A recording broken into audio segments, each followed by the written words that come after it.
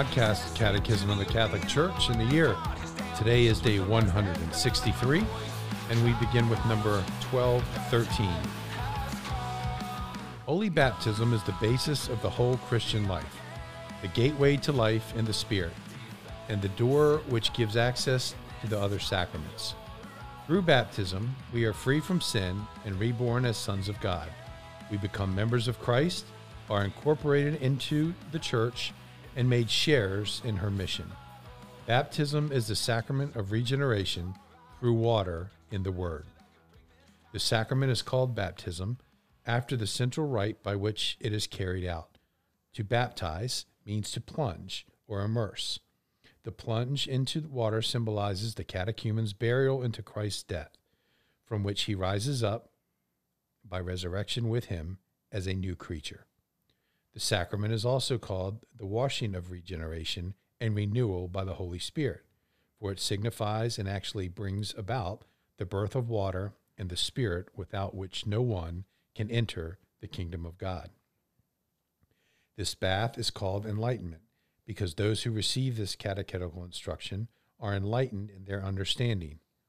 Having received in baptism the Word, the true light that enlightens every man, the person baptized has been enlightened. He becomes a son of light.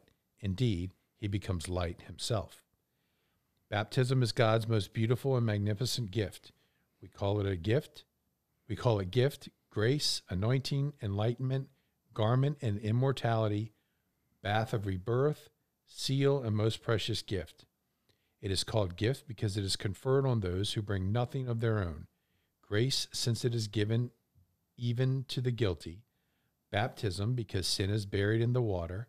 Anointing, for it is priestly and royal, as are those who are anointed. Enlightenment, because it radiates light. Clothing, since it veils our shame. Bath, because it washes. And seal, as it is our guard and the sign of God's lordship. In the liturgy of the Easter Vigil, during the blessing of the baptismal water, the Church solemnly commemorates the great events in salvation history that already prefigured the mystery of baptism. Father, you give us grace through sacramental signs, which tell us of the wonders of your unseen power. In baptism, we use your gift of water, which you have made a rich symbol of the grace you give us in this sacrament.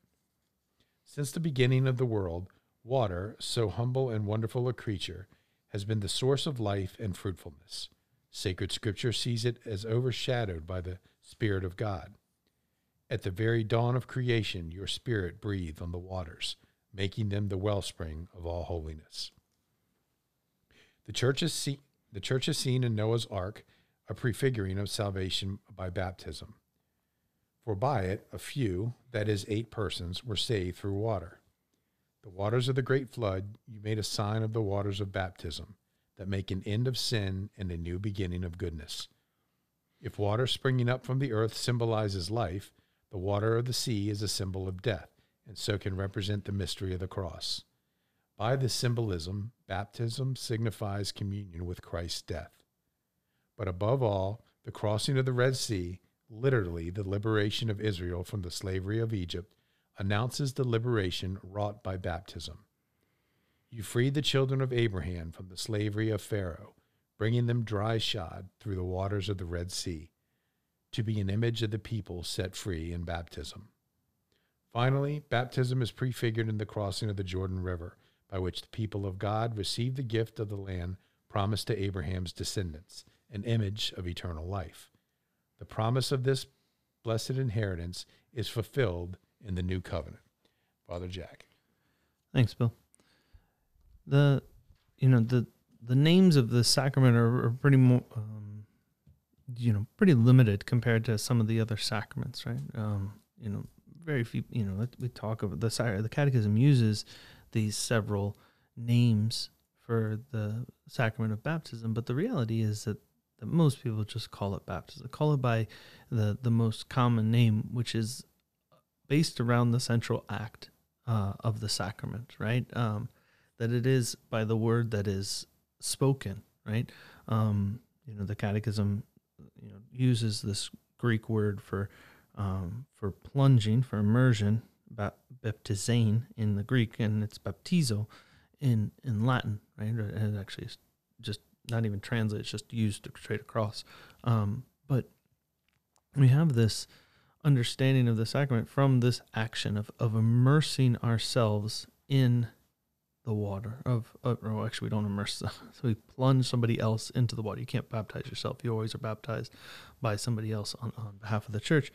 That the rest of the names are kind of are used, but very rarely. You're not going to go say, okay, I'm going to go receive the sacrament of enlightenment. When St. Justin the Apologist talks about enlightenment as a name for the sacrament, he's talking about the effect of the sacrament more than the sacrament itself. Or when Gregory of Nazianzus talks about all these different names, it's always kind of used as a side effect, right? It's kind of the gift, the grace, all of this rebirth. All of these names are true, very much so, and they highlight what goes on. But the reality is that for the day-to-day experience, we're calling it baptism, for that's the central act, is this immersion in the water for the sake of the regeneration, for the sake of our rebirth, because that rebirth that we receive only comes from being immersed into the life and the death of Christ, right? And so we see with that as our background, this immersion in and through water, a prefigurement from the Old Testament into the New, from the Old Covenant into the New, and it's so clear. It's at its most clear in the blessing of water, especially as pronounced at the Easter Vigil. But honestly, at most baptisms, it's the same. It's the exact same, or close to the same blessing of holy water, and it's a beautiful thing. It really does walk us all the way through the story of the history of salvation. Not all of it is talked about in this in these few paragraphs of the Catechism, but it is a very a walking through God, speaking over the water, and bringing order out of chaos at creation. There is the story of Noah, the walking through the Red Sea, all of these other occasions that get talked about until finally the new covenant perfects this image. But why do we care? Well, because it allows us a chance to see more fully what God's plan is. That he hides in a certain sense, he veils this mystery for a while, but it does have an eventual revealing, an eventual perfection that we're all called to, or an unveiling that has this this purpose of showing what God has in store. That in looking back at it, we should see that the for example, the crossing of the Red Sea,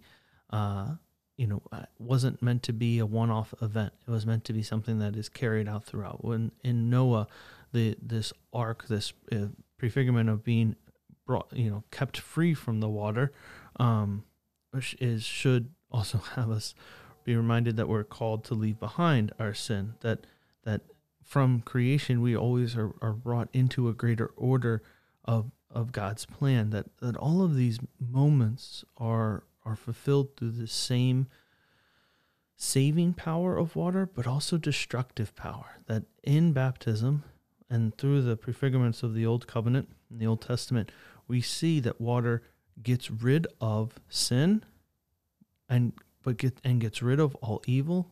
Both we see in Noah's Ark, but also in the story of the crossing of the Red Sea. But it also sets us free. It also gives life. It also waters the ground so that fruit would burst forth. That baptism has that same effect. It destroys, and at the same time it feeds.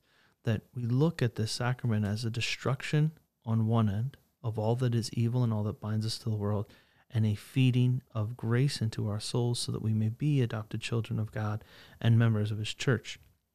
Then we should look at this sacrament in the fullness and its richness as we start into a deeper understanding of this first sacrament, for the sake of being able to understand what is God's plan for us. What is this deepening of our understanding, of our knowledge, of our relationship with him, And why does it start with this sacrament, this simple ritual that involves a quick prayer and